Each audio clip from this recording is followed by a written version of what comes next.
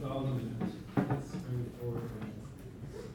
Which means it's so funny. Like some people, you always think, people won't come to 9, they'll come to 11. Truth be told, people just don't come at all. Like an hour earlier, not coming. Maybe that is the coronavirus. A possible thing. It's funny actually. I was saying this story a couple of years ago. I was part of a leadership development co-op that was like a lot of much bigger churches than ours. Like it could fit several of our churches in their communities. And just all these guys, we have this active group chat, group meeting, that people just toss out all stuff. And so the guys are like, hey, what are you guys doing for the coronavirus? And another one was like, oh, we're having a meeting today, I'll let you know about our policies. I'd be interested to know what everybody else is doing. And so I was like, this is my opportunity to mock them. And so I was like, well, we're going to get some Lyme disease wedges and change our latitude. Because, corona lines, change your latitude. Anyway. It's funny. And the one guy responded, good thinking, with no punctuation. And nobody else touched it. It was no, then it's in the hole. And I was like, okay, was that uncool? Was that an overstep? Or have you just heard that a lot? Am I not original? Tell me what's going on here. Because I can't believe the first person to think of that, but at the same time, it's kind of hurt the time. So, regardless. Spelled Limes with the Y and everything? I don't get it. Either way. Alright, so, pray. Father God, Lord, we pray for you to make us a church that reflects a vision of your community in your church.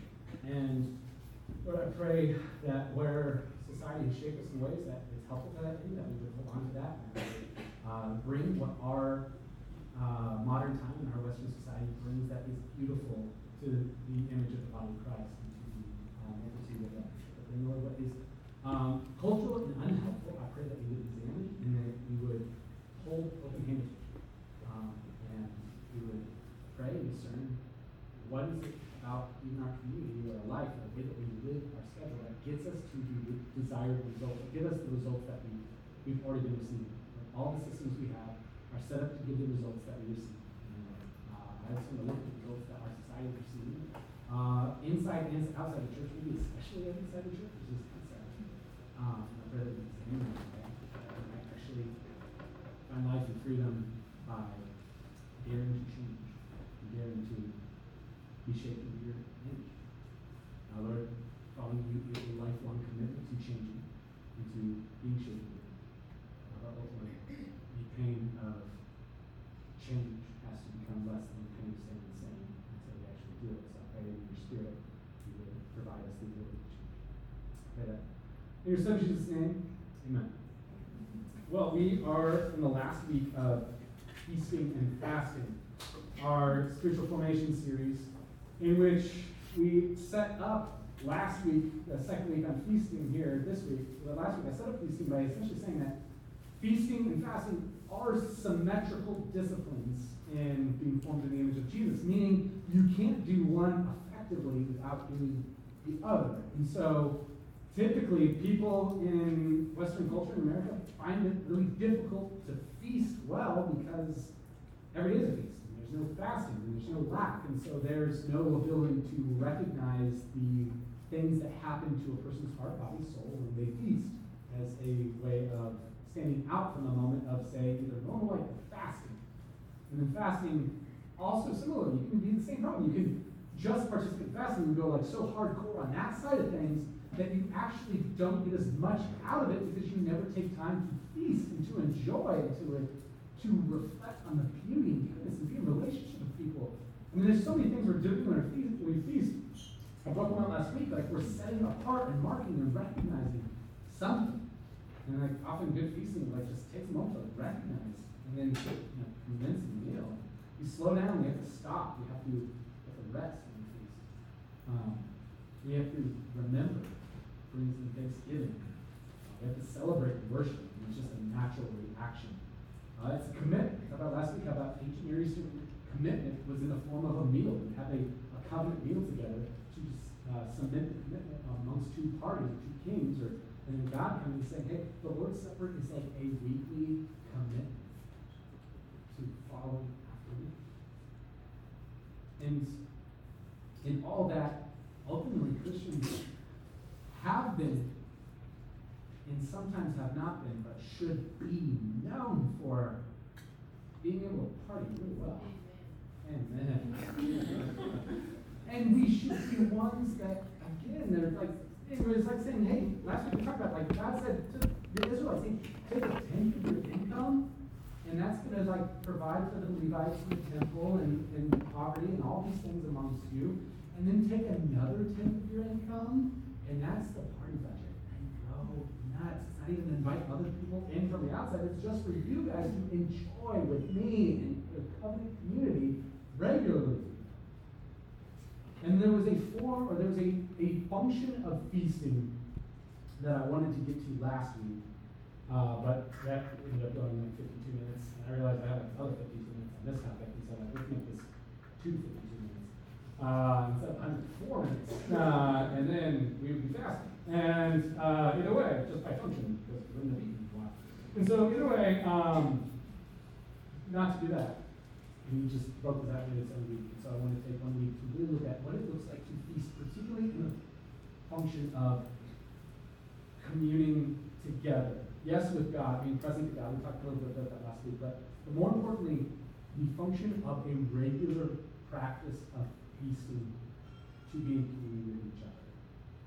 And you see it all over the New Testament, but I think the clearest example is the book of Acts. It's Acts 2, 42 through 47, I'm going to read here in a second. This is the earliest picture of the church that we get. And here's what we see. 42, 9-11 in the Bible. And they devoted themselves to the apostles' teaching and the fellowship, to the breaking of bread and the prayers. And awe came upon every soul, and many wonders and signs were being done to the apostles. And all who believed were together and had all things in common. And they were selling their possessions and belongings and distributing groceries to all as any had need. And day by day, attending the temple together and breaking bread in their homes, they received their food with glad and generous hearts, praising God and having favor with all people. And the Lord added to their number day by day those who were being saved. So the very first picture we get of the church, again, if you're going to emphasize something in this writing, to put in bold or italics, you just repeat it. And repeat at the top and bottom of this early portrait is breaking bread in homes. So it's not just where it stops. Every time Paul is going to greet somebody in his letters, he's going to write Romans 16. He's going to say that he wants to greet those who risk their necks for my life, to whom not only I give thanks, but all the churches and the Gentiles give thanks as well. Greet also the church in their houses, or in their house. In Colossians 4:15, he says, give my greetings to brother Laodicea and Nympha in the church in her house. In Philemon, verse 1, Paul, prisoner of Christ Jesus, and Timothy, our brother, to Philemon, our beloved fellow worker, and Apphia, and our sister Archippus, and the fellow soldier, and the church in your house. And the reason I'm hammering this point home is because it's important for us to take stock that there's a lot of what we import in baggage to the term of church. That it's not wrong, but it's just not always been this way. And we sometimes can think of it as our experience, like we import it back to the Bible and assume that our experience is their experience. And again, society, culture, this all developed in an intentional way. I'm not going to moralize any of this. I'm just going to tell the story a little bit, I think, for our purposes this morning. But it's just helpful to recognize there's some things that we import into what they were doing, that they would have no concept of what we're doing right here. Again, not wrong, just what it is. And so, I think the best way to do this is actually to take a little trip to the architecture of the church. So, I know the pictures, because that'd be too high tech for what we have. But, I mean, we have it, right? Anyway, but just the words, I'm going to walk through just the formation 5 major stops in architectural development in what it is when you think of a building that is sometimes called a church. And so the first stop in our journey is the first early church, and their architecture was their house. Christianity is illegal. And there's no place, I mean, you're not going to build a building and put a sign out front when that's the case. So you meet in your house, which is ultimately what Paul has these churches going all in houses, and he's writing to them, and they're meeting around a table and around a meal. The first, earliest painting we have of the gathered Christian community is called the Fractio of Anna's Fresco. And it's in a catacomb underneath Rome. And it's a picture of 7 people at a table with fish, bread, and wine. Because that's what they pictured when they said church. The Sunday gathering, Sunday in the Roman world was a work day. And so it happened in the evening. And so you would come together for a common meeting. It was just what they did. In fact, they would call it the love feast, which sounds completely immoral, but it wasn't. It was explained by Tertullian, who's an early church father. He was a part of this culture. And he said this: our feast explains itself by its name. The Greeks call it agape. Whatever it costs, our outlay in the name is a piety, it's gain. Since with the good things of the feast, we benefit the needy. As with God himself, a particular respect is shown to the lowly. The participants, being before reclining, taste first of prayer to God. As much is eaten as satisfy the cravings of hunger, as much as drunk as befits the chase. After, each is asked to stand forth and sing, as he can, a hymn to God, either one of the Holy Scriptures or one of his own composing. As the feast commended with prayer, so prayer is closed.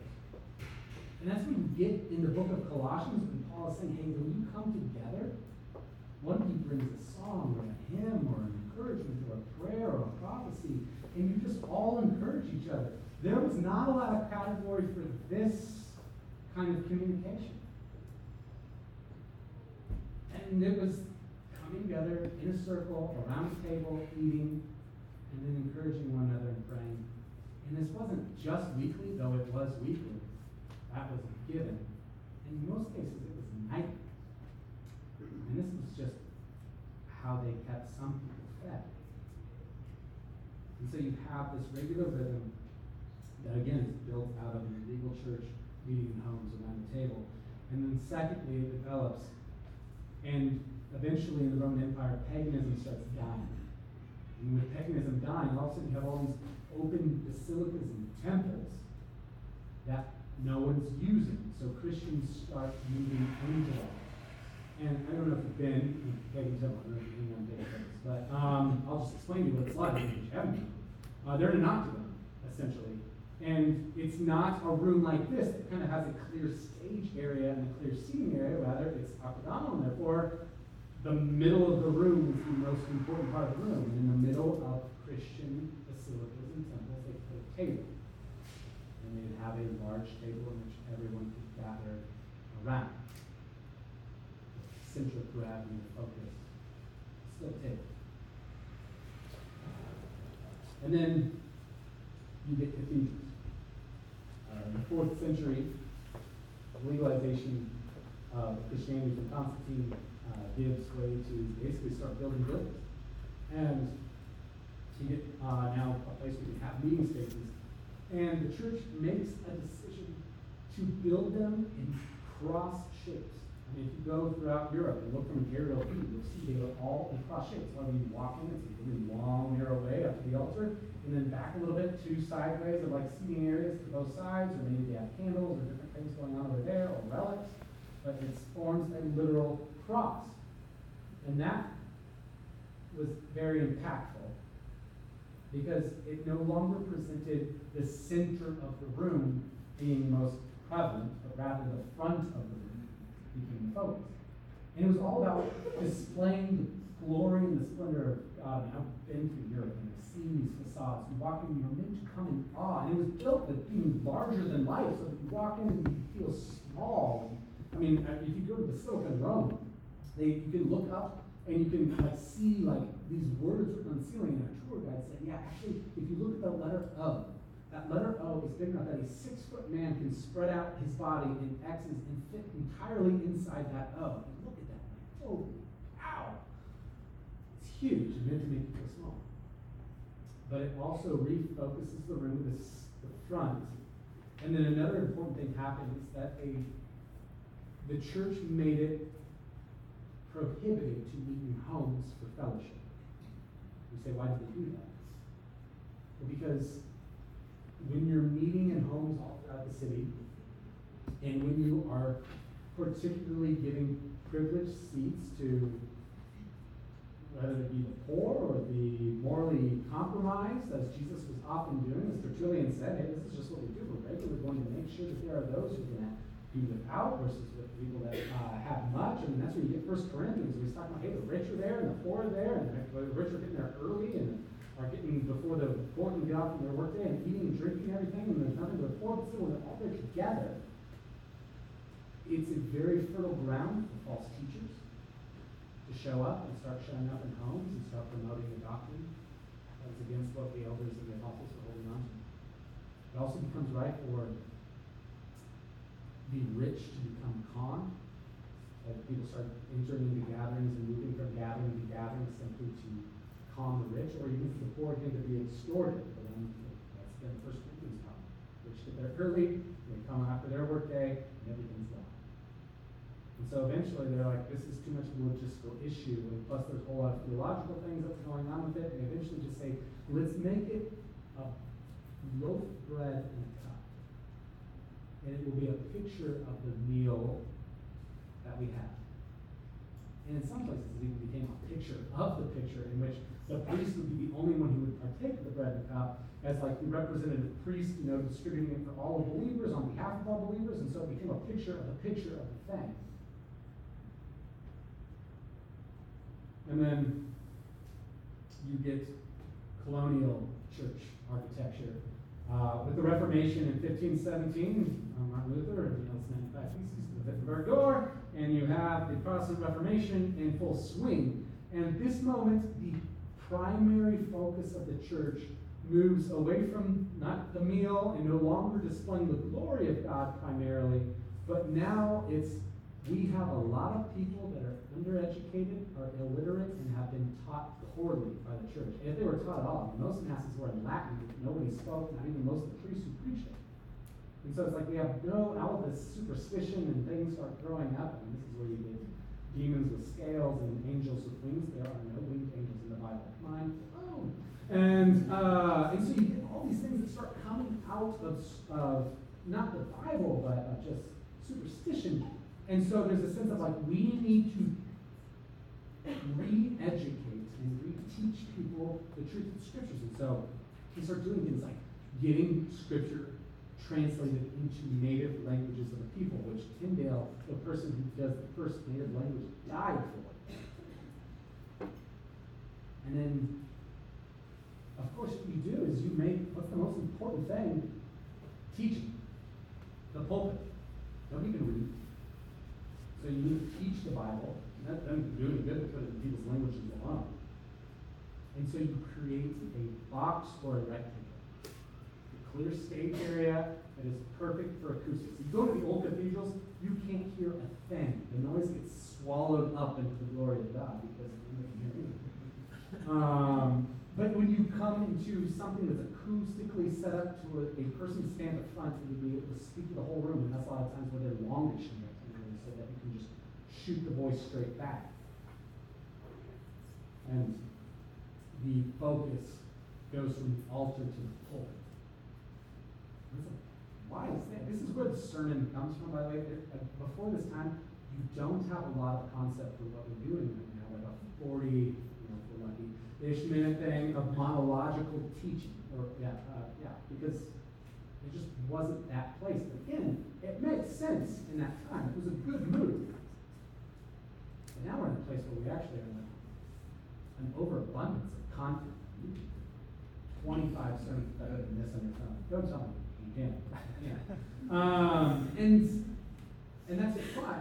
That are going on right now. You'd be live streaming right now. And so all of a sudden we're still in that model that was we kind of put it back like, oh, it's always about preaching. Like, no, I mean, it says be ready to preach the word in season and out of season.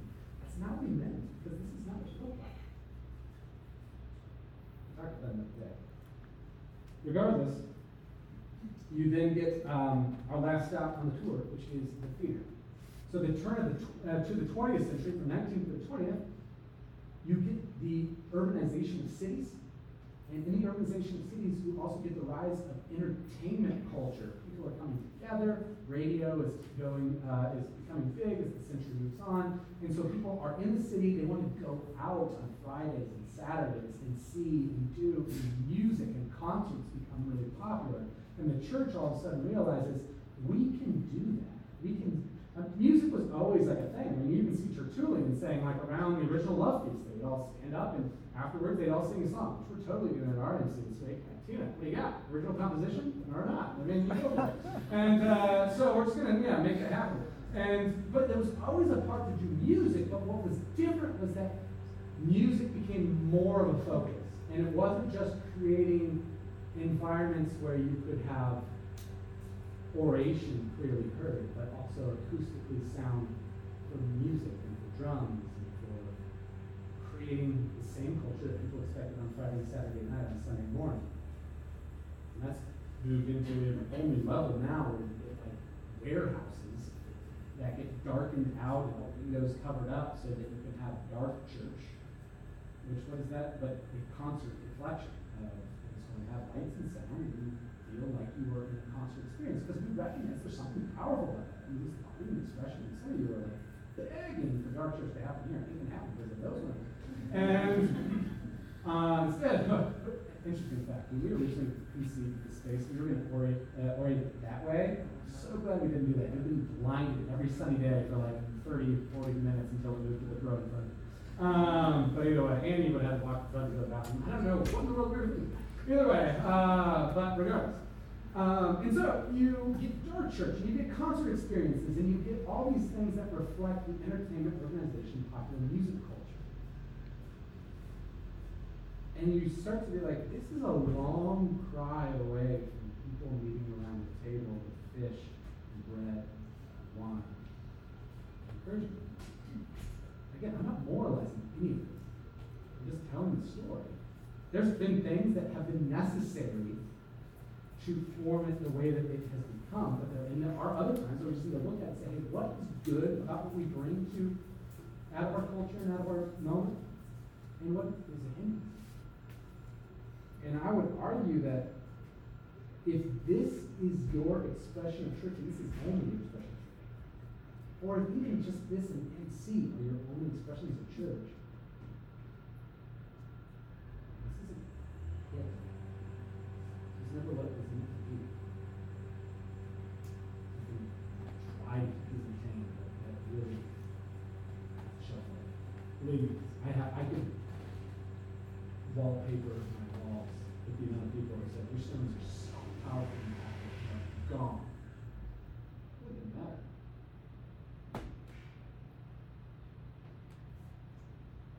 Because what is it about the Sunday gathering? And a lot of times we just call it services. As if, whether it's we're giving a service to God, or the pastors and staff are providing religious goods and services, versus love, versus coming together to encourage one another, to share community. There's a study that was done in the Atlantic on the importance of eating together for children. He's correlated eating together in children's development, that children who don't eat together with their families are 40% more likely towards obesity, teenage pregnancy, academic performance is lower, depression, anxiety, drug and alcohol use. Those who eat together have lower rates of all of the above, higher graduation rates, and better relationships with their parents. Some mental health professionals have gone as far to say that the solution to most mental health cases in America are to eat together with family and friends, preferably outside.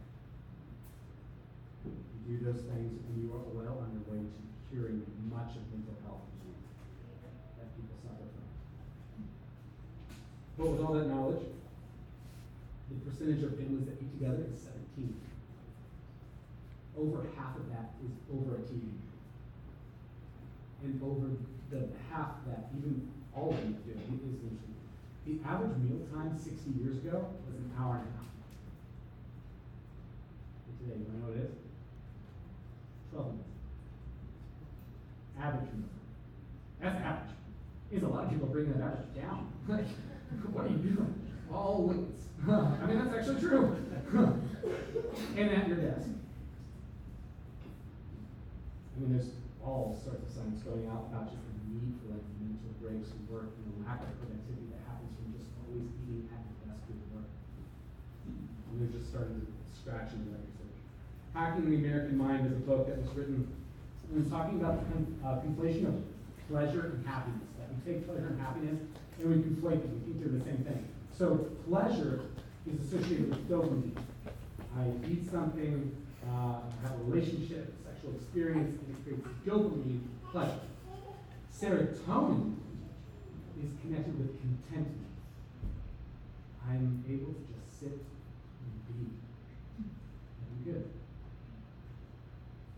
In fact, anxiety, what's happening biologically, is that you're creating chemicals in your body that eats serotonin faster than you can reproduce it. Which is why eventually, if you're anxious for long enough, it moves to depression. It's like, are these things intrinsically connected? Yes, they are. Because once you've eaten up all the serotonin, you can't replace it fast enough, and anxiety is just waiting to gobble up every bit of serotonin that comes back into your system. You literally, that's why these, like, a lot of times with depression, you become like lethargic, or you can't stop moving. Because it's just like, I can't stop because my mind doesn't feel at rest ever. I can never actually have a moment of contentedness. And I know a lot of you, including myself, experience that. It is hell on earth. That's serotonin.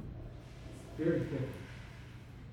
The idea of pleasure is connected with experience or substance. The idea of contentment or happiness is connected to character and being content. The experience of pleasure says, this feels good, I want more and more and more. The experience of happiness says, this feels good, I have enough. The experience of pleasure, at its worst, moves into addiction and death. The experience of happiness, it was too much. You are never too content. Once you get it. The book then talks about how the government and individualism, commercialism, and consumerism have all kind of conflated together to make this situation where we're completely addicted to our phones and sugar and pretty much everything. And as we do that, because it continually drives the need to want more and more and more, he says, here's the way to survive society in today's world. He said you need three things. And it's fascinating, the things you choose. Here's the three things you need. First one is religion. Second one, community. We have deep relationships. Third one, healthy lifestyle choices. He said if you want to do them all three at the same time, eat a meal with your religious community.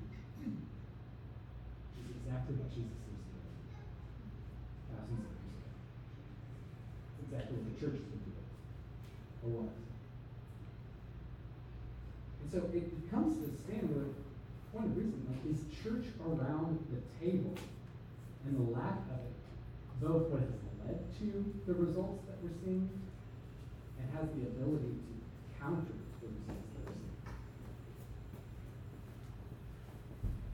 And I'm not just talking again about weekly, I'm talking about the regular community. And the word companion or companionship or company comes from the Latin cum, which is together, and panis, which is bread. Your company is literally who you break bread together with. Communion, common, all of these things are coming from that same root of together with bread. And so I just really want to make some applications to that as a community, just as I think what we really need to live into. And so the rest of this is, I hope, very highly applicable. And I don't want you just to hear it and take a note about it and do it for a week and then forget it. It's also, a wallpaper with my house with those things. But I really want this to be something that we as a community embrace and just examine where are we on. And so I want to talk about what it looks like to just do community, do church, and something that includes this, but it's just not, this is so far down the list on the top priorities of what we're doing right now. It becomes this idea of, again, in the Atlantic, earlier this year, or the end of last year, they did a long expose on Timothy Keller, the pastor of Redeemer Manhattan in New York, who has retired now. And in his retirement, they just were talking about in the Atlantic, it's just saying, well, we have to recognize that this pastor has come in and changed the city. And so they were just like talking about his life, his career, and talking to him. And he talked about how he was very affected by the difference of his ministry in New York, Redeemer Manhattan, and his ministry in rural Virginia, which he started for 9 years. And he took like a church of 120 people and grew it to all of 120 people. Great Timothy Keller basically just maintained the status quo for 9 years as a rural church in Virginia. And he said it was interesting that in that context, it was a blue-collar context. And so he said because of that, people didn't care what you had to say on Sunday morning unless you loved them, shepherded them, walked alongside them, married their sons and daughters, performed funeral services, were in the hospital with them. Then after enough of that, they would show up being like, okay, I'm interested in what you might have to say. Where he said in New York, it was a white-collar context.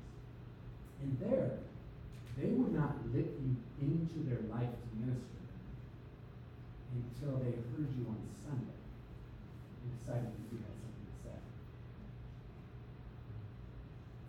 It's this opposite paradigm of, do I listen to you because I know how much you love me? Or are you trying to get me to love you by listening to you? One of those is burning out pastors like it's sex, drugs, and rock and roll.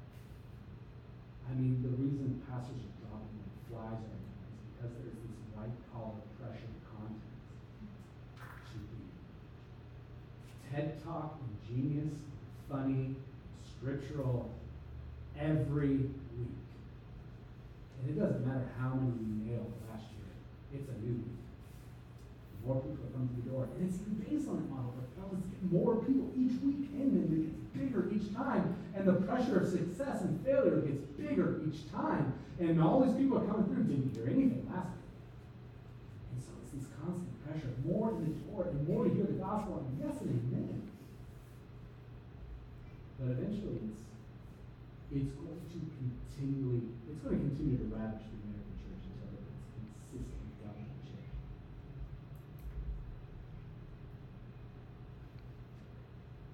Because you get this in 90%. I mean, even the people that come through the doors in that model, they're doing studies, 90% within 5 years are gone. It's a 90% burn insurance in people. They just need more volunteers and they get tired and they go on the sidelines. Or their life breaks down. But you know, when your life is sideways, you could give a rip about the sermon. You could care less about the programs if they're not fostering an authentic relationship in which you are able to sit around and open up your soul to somebody. I mean, even in a white-collar context, you eventually have to go blue-collar when things go bad. And here's the thing. It's going to go bad for you. I can't say this to you enough. I love you. Suffering is normal. Comfort is the exception. And so I don't know if it's going to be death, or divorce, or poverty, or unemployment, or just general confusion, but it's going to go bad for you. And my sermons will do crap for you. And I know that. I've seen enough of that. I've had enough examples. Willow Creek in 2007, who are making church outside of Chicago, performed a massive study of over 6,000 people who attended the church. They did qualitative study and quantitative interviews find out how much growth happened in those people over a period of time. In 2008, Ohio was otherwise burned out. Released the book of Eli. Here's the bigger deal. Nobody grew up. They could not find any significant growth in anyone. In anyone. I mean, we have tons of data now to say hundreds of years. Teaching is great, but by itself, it doesn't transform you. I mean, we have more information than we've ever had, more teaching than we've ever had. And are we the most transformed generation?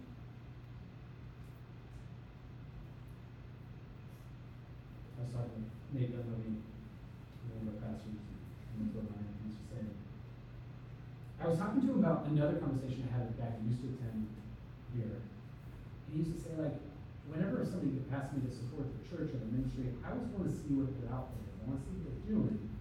Because I don't want to just support your coffee mates and lunch dates with you.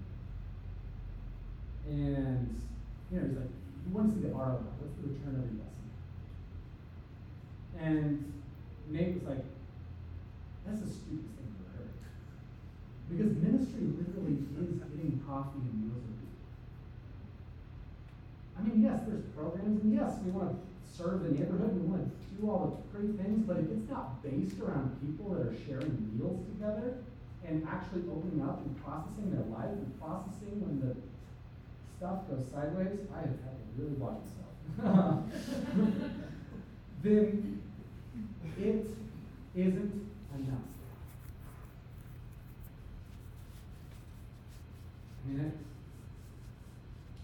you have to love people intrusively. Meaning, particularly when stuff is going down in people's lives, like, there's always a sense that, hey, if you need anything, let me know. They don't know it. They don't have time to think about what they need right now. They read. And if they did, they would feel like a burden for asking it because they need it every moment of every day. And so you don't be like, hey, if you need anything, let me know.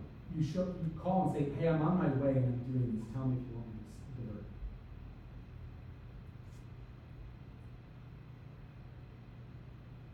And then you have to do this. You have to, again, this, take this again. You have to watch for people's test. Because here's the reality. I had a renewal day on Thursday, which I try to take once a month. I feel like this is the first one I'm taking once a year. Either way, once a month I try to get out of the office, clear the schedule, and put on my schedule, so I don't schedule over it. But I'm always tempted to. And anyway, get the ROI. And you got to serve them and all those things. And so I try to just take the day out and just be away and do silence and solitude. Take some time to pray and just walk. And it's actually nice on Thursday, so I do that. And I went to get lunch, and I wanted a lunch that like wasn't going to make me sleep the rest of the day. So I went to Garden Table, which is like the most pretentious place to eat in all the cities. And I was there, and because I wasn't like, I was by myself, I was able just to kind of look around at people and judge them. And yeah, and like as I did that, I like noticed the sense in my heart of just like, I just have this like natural bent in my heart to be like, oh, you people are jerks, and I hate them. You know? And like, I was like, what is it? And like, part of it is because like you've not taken a real day in a long time. And but it's also just whenever I naturally get stressed and tired or whatever, like, I just naturally have this sense to like look around and be like, I hate everybody. And if you're honest, I think that's everything. Because we live in this place that we are in, at worst, competition with everybody. And at best, other people are useful to our goals and success. And when you live like that, you kind of learn to have a low level of disdain, and it comes out when you're tired, or hungry, or fasting, or whatever. And so, when that's the reality, what's based off of is that deep down, nobody really believes they're loved by anybody. And so when you start loving someone, like and I mean like tangibly showing up, serving, doing stuff, intrusively doing stuff that they didn't ask for. They'll, for the longest time, I mean, again, that's why you don't ask, like, hey, leave me then. What people going to say? I'm good. That's just what you say. Because what that translates is to, I don't want to tell you because either you do it and think I'm a burden, or you wouldn't do it and prove to me what I already believe in, because nobody actually loves me. And so you just have to show up and serve people for a long time. Buy them food, get them stuff, do stuff unasked. And then after a while, they will give you a test. They will ask something. They'll actually do this multiple times throughout the relationship, and each one is a cataclysmic one. They will give you a test, and sometimes it will be highly inconvenient. Like, because it's intentionally designed to see, do you love me this much? Because I don't think you do. Two biggest goals of ministry. And I don't say this as a pastor, I say this as a Christian. Two biggest goals in ministering and loving people. Recognize the test and pass it. Every time. Meaning, outside of like, it's your kid's championship game, promise they would be there. But maybe even then, if I can get to them ahead of time and say, hey, Daddy really needs to do this for this person, this is why. Do you understand? No, okay, then I won't do it. But if you do, I won't do this every time because I'm not going to sacrifice our relationship on the idol ministry, but I'm going to this time. This is a test, and Daddy has to pass this test. That's why it's going to be in weird times at night. It's going to be really inconvenient. And if there's any demonic spiritual warfare to be had in this world, it's going to be at the time when you really need to be doing some things. And it will be a test, and if you pass it, walls crumble. There's a woman who was entering into a community. I'm glad to be careful and scrub details. This was an MC that just was phenomenal. The hosts were like inviting people in all just basically open door policy. As they say, we buy food for people. That's what we do. And this person took advantage of it for 3 months, 4 nights a week.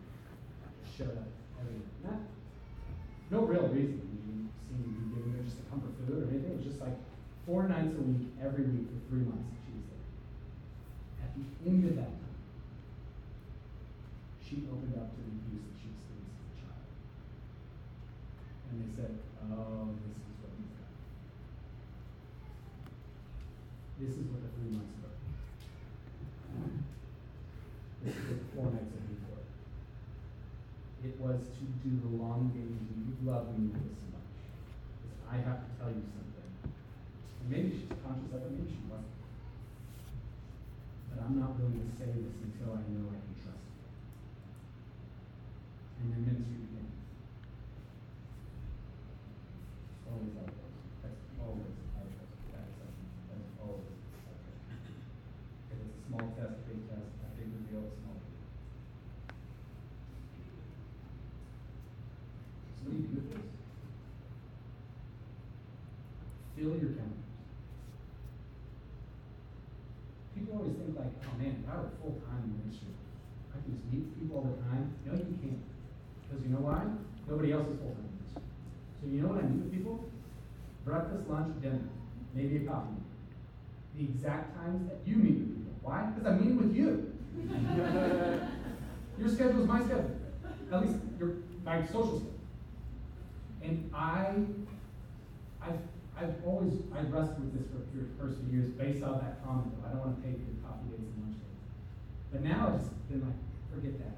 I'm just leaning into keeping my lunch schedule and my coffee schedule as full as I possibly can with people that I'm trying to prioritize. I'm just trying to get after it, get to know and break into it and deal with it. And we do that as a family. In 2 Sunday afternoons we have what's called a sync meeting. And a sync meeting is just we get together, we get out our phone calendars, we go through each day of the week, and we just make sure that they're both synced together, because a lot of times one is not. And if they are together, it's like, okay, we have this at this time on Tuesday, and that means that you need to pick this up on your way home, or you need to prepare earlier in the day to grab this away, or you need to eat, right? Or like, oh, you have something on this day, can I go out with this person on this day, and you stay in and bring them in, and with your kids, or this day's completely open.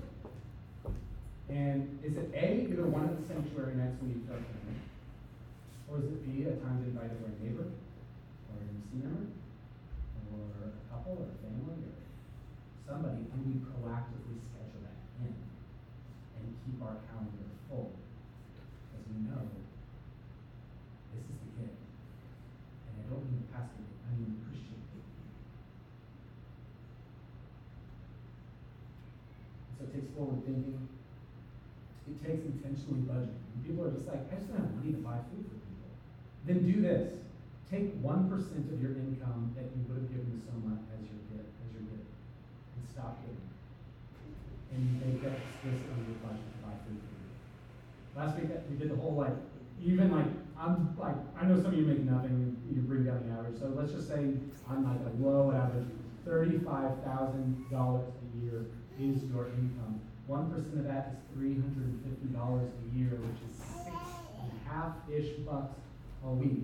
Do you know what you can get at Aldi for $6.50 per meal? I mean, if you stockpile that together, you can do 4 meals a week for making good. You're like, I just don't have time to cook. So get a crock pot or an Instapot. It's not going to burn down your house. Goodness gracious. I mean, man, this is us. Freaked out an entire generation for slow cooking. Crockpot had to issue a statement. It's never been known that crockpot can burn down your house because it moved the needle in their sales. Get the Instapot. I don't know what you're going to get, but get something and do soup. Do chili. We have 5-ingredient chili. One of the best meals. Phenomenal. You feed a lot of people. Double the recipe. 10 ingredients. Well, 5 ingredients, 2 times. Also, think of the whole body. And also, first, think of the body. Like, a lot of times people are like, we can sometimes get this too utilitarian view of like, what have you done for God lately? And how many souls have I won that are outside the body? That we forget Galatians 6 when it says, hey, do good to everyone, especially those who are in the household of faith. That you should be a regular sense of meeting together daily, nightly, weekly, together, so that when we bring someone from the outside, we're not bringing them into an awkward family reunion where you're with your distant second cousins, but you're actually bringing them into brothers and sisters who love each other and who have fought and reconciled and moved through things and have walked through some of the crappiest times in their lives together. And that's actually really compelling to some people in here. But you don't just do it utilitarian, oh, we're going to hang out so we can be more attractive than the outside world. You do it because that's actually what this is about. And so, think about the body, think about the whole body. Meaning married people with kids. Which singles are you intentionally investing in? Single people. Which married people or married people with kids are you intentionally investing in? And yes, you've got to work around different schedules. But if you're single or if you're just married without kids and young, my kids love you. They really love you. They think you are amazing. Griffin and McLean know this in YMC. The second they walk in, they are jungle gyms and Joe factories. Not because they want to, I mean maybe, but they're just naturally that way. Except for Judah's a little iffy on McLean, but I think he's got a thing for Lindsay's wife. Either way, but they love. And I have the most influence on my wife and I have the most influence on their life. But it's been shown time and time again, if the parental influence, if the parent is the only one saying it, when they get to that time of rebellion, or they just get that time of like, well, I don't think got that from one source, it falls apart. And so I need a community of people that I can just like, not just point to, but they can just naturally see that Mr. McLean and Miss Lindsay believe what Daddy believes. Mr. Griffin believes what Mom believes. I mean, there's a 30-page article. And it was on the death of the nuclear family in saying actually we should kill it. because it was only an idea that showed up in the 50s and 60s and hasn't really worked since then. People are like, what do you mean? Like the whole like modern family, like what? Like actually, what they're talking about is that the idea of just parents and kids living in one house alone only showed up in the 50s and 60s. It was post-World War II and the success of the nation, and you no longer had to live with your parents or your grandparents or your aunts and your uncles and your cousins. And commercialism and consumerism said, hey, everybody should own their own house, so that everybody has to own their own stove and their own refrigerator. And we all of a sudden got a nuclear family that became you're alone together versus having generations of people living together and shepherding, and walking alongside kids together. And they talk about all the benefits that it is, as well as not only for just kids, but for the poor. I mean, they talk about, like, in the system, the poor have always not been able to do it, because even the people who can make this work for them have to have a huge network of babysitters and counselors and coaches and tutors and teachers, which they either relate to a network or they pay to be their extended family. But the poor can't do that themselves. And so now you're actually being built multiple family or multiple generational homes, because there's this death of the nuclear family that the author is saying, like, good riddance. It was never meant to be this way. We were always going to be together with multiple generations, multiple sets of wisdom to remember and know and create a relationship. And Christians should be doing that for their families. I'm not just talking about families like true orphans and widows, yes. I'm talking about people who are just like, they moved to Indy and they have no family. Graduate from college and you got nobody. Or you've got a ton of relationships that nobody knows.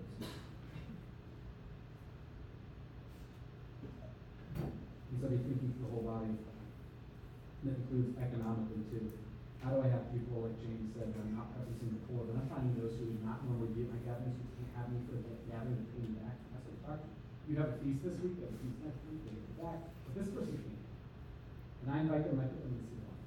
We're going to get back to that in just a second. Oh man, I got my soapbox. I got to move through this real quick, these last two pieces, and I can do it. I can do it. Mission and justice. Community is its own thing, but mission and justice. So the church was meeting in homes around tables for hundreds of years. And it spread through the Roman Empire, and then eventually, when the Roman Empire fell, became the Christendom Empire. Not through building mega churches with tons of influence and attenders, but through hundreds of thousands of gatherings and homes and the plagues.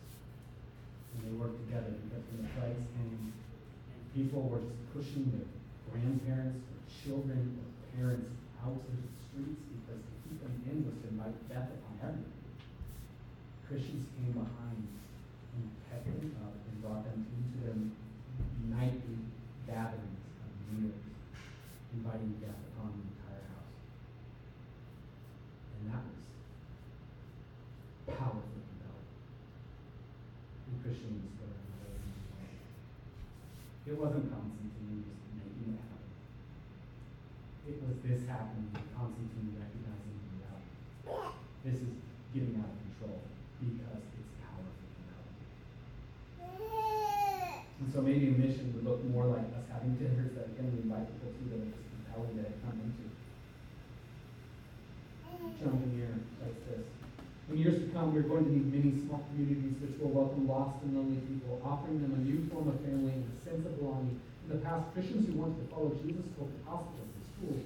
Now there are so many of these Christians who commit themselves to new communities of welcome, to live with people who have no other family, and to show them that they are loved and can grow to greater freedom, and that they in turn can love and give love to others. And lastly, justice. That's a mission. Justice. 1 Corinthians.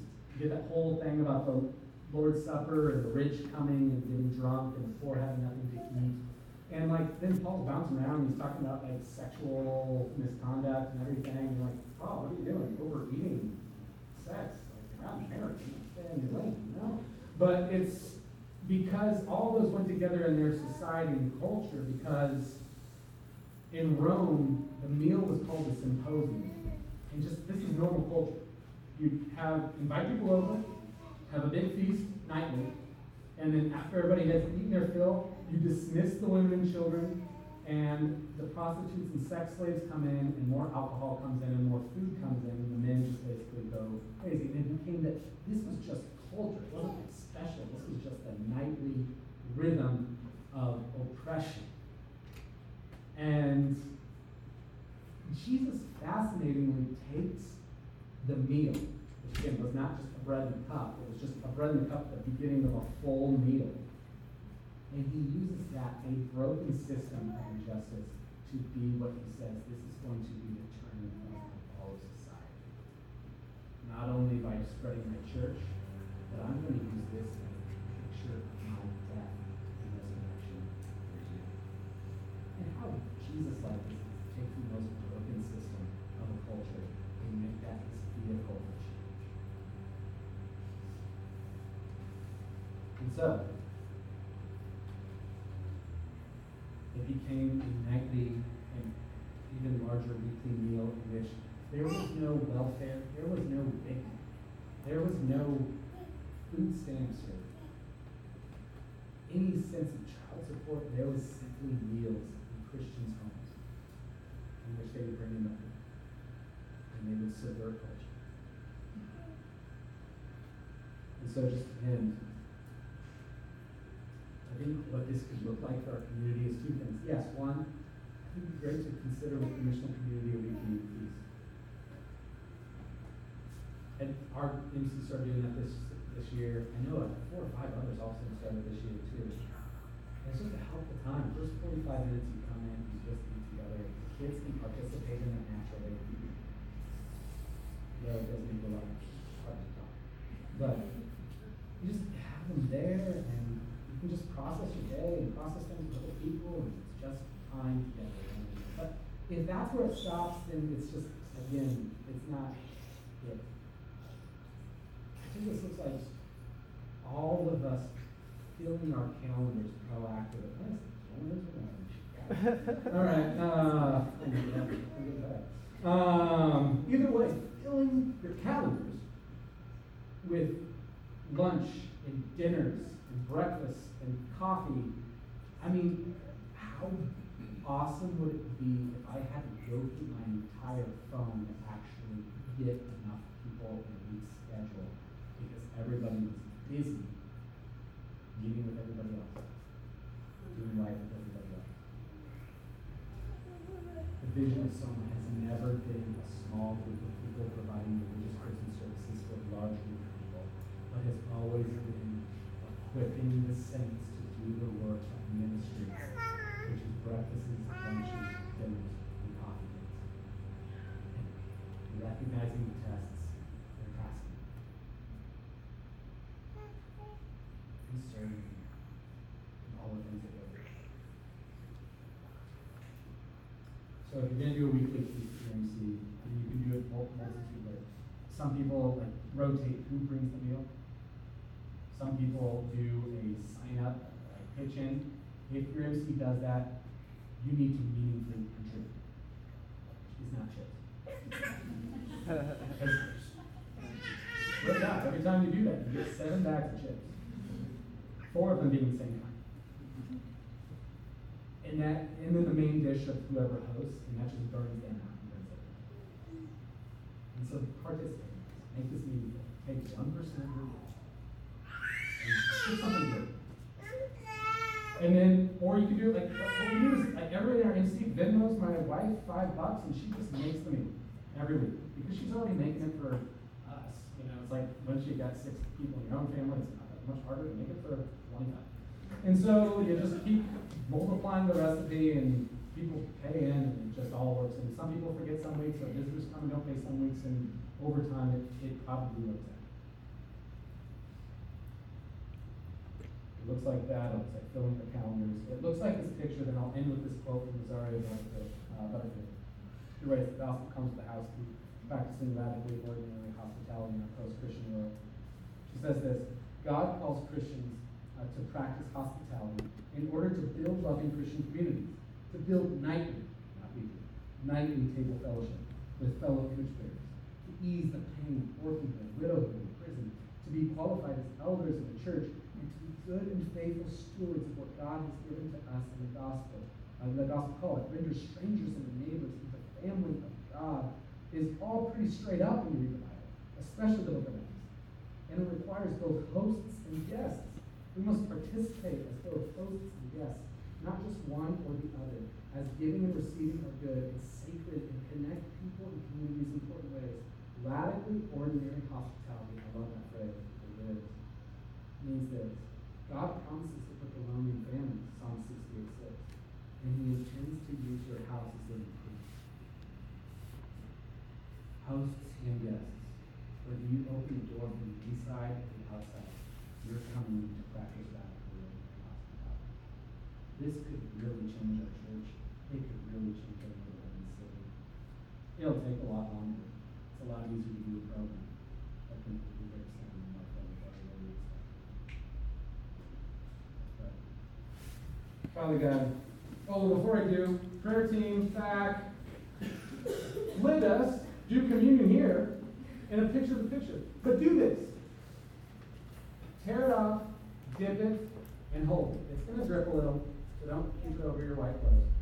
But hold it, and then I'm going to come back here during the communion moment, and we're all going to taste it together. It's just a picture of tasting it together. I don't know if we do it every week, but we're doing it this week. Anyway, Father God, I pray for you to again, shape this into our lives and our community. Or please, let this be not just teaching that doesn't transform, but practice that integrates into our lives that actually does transform.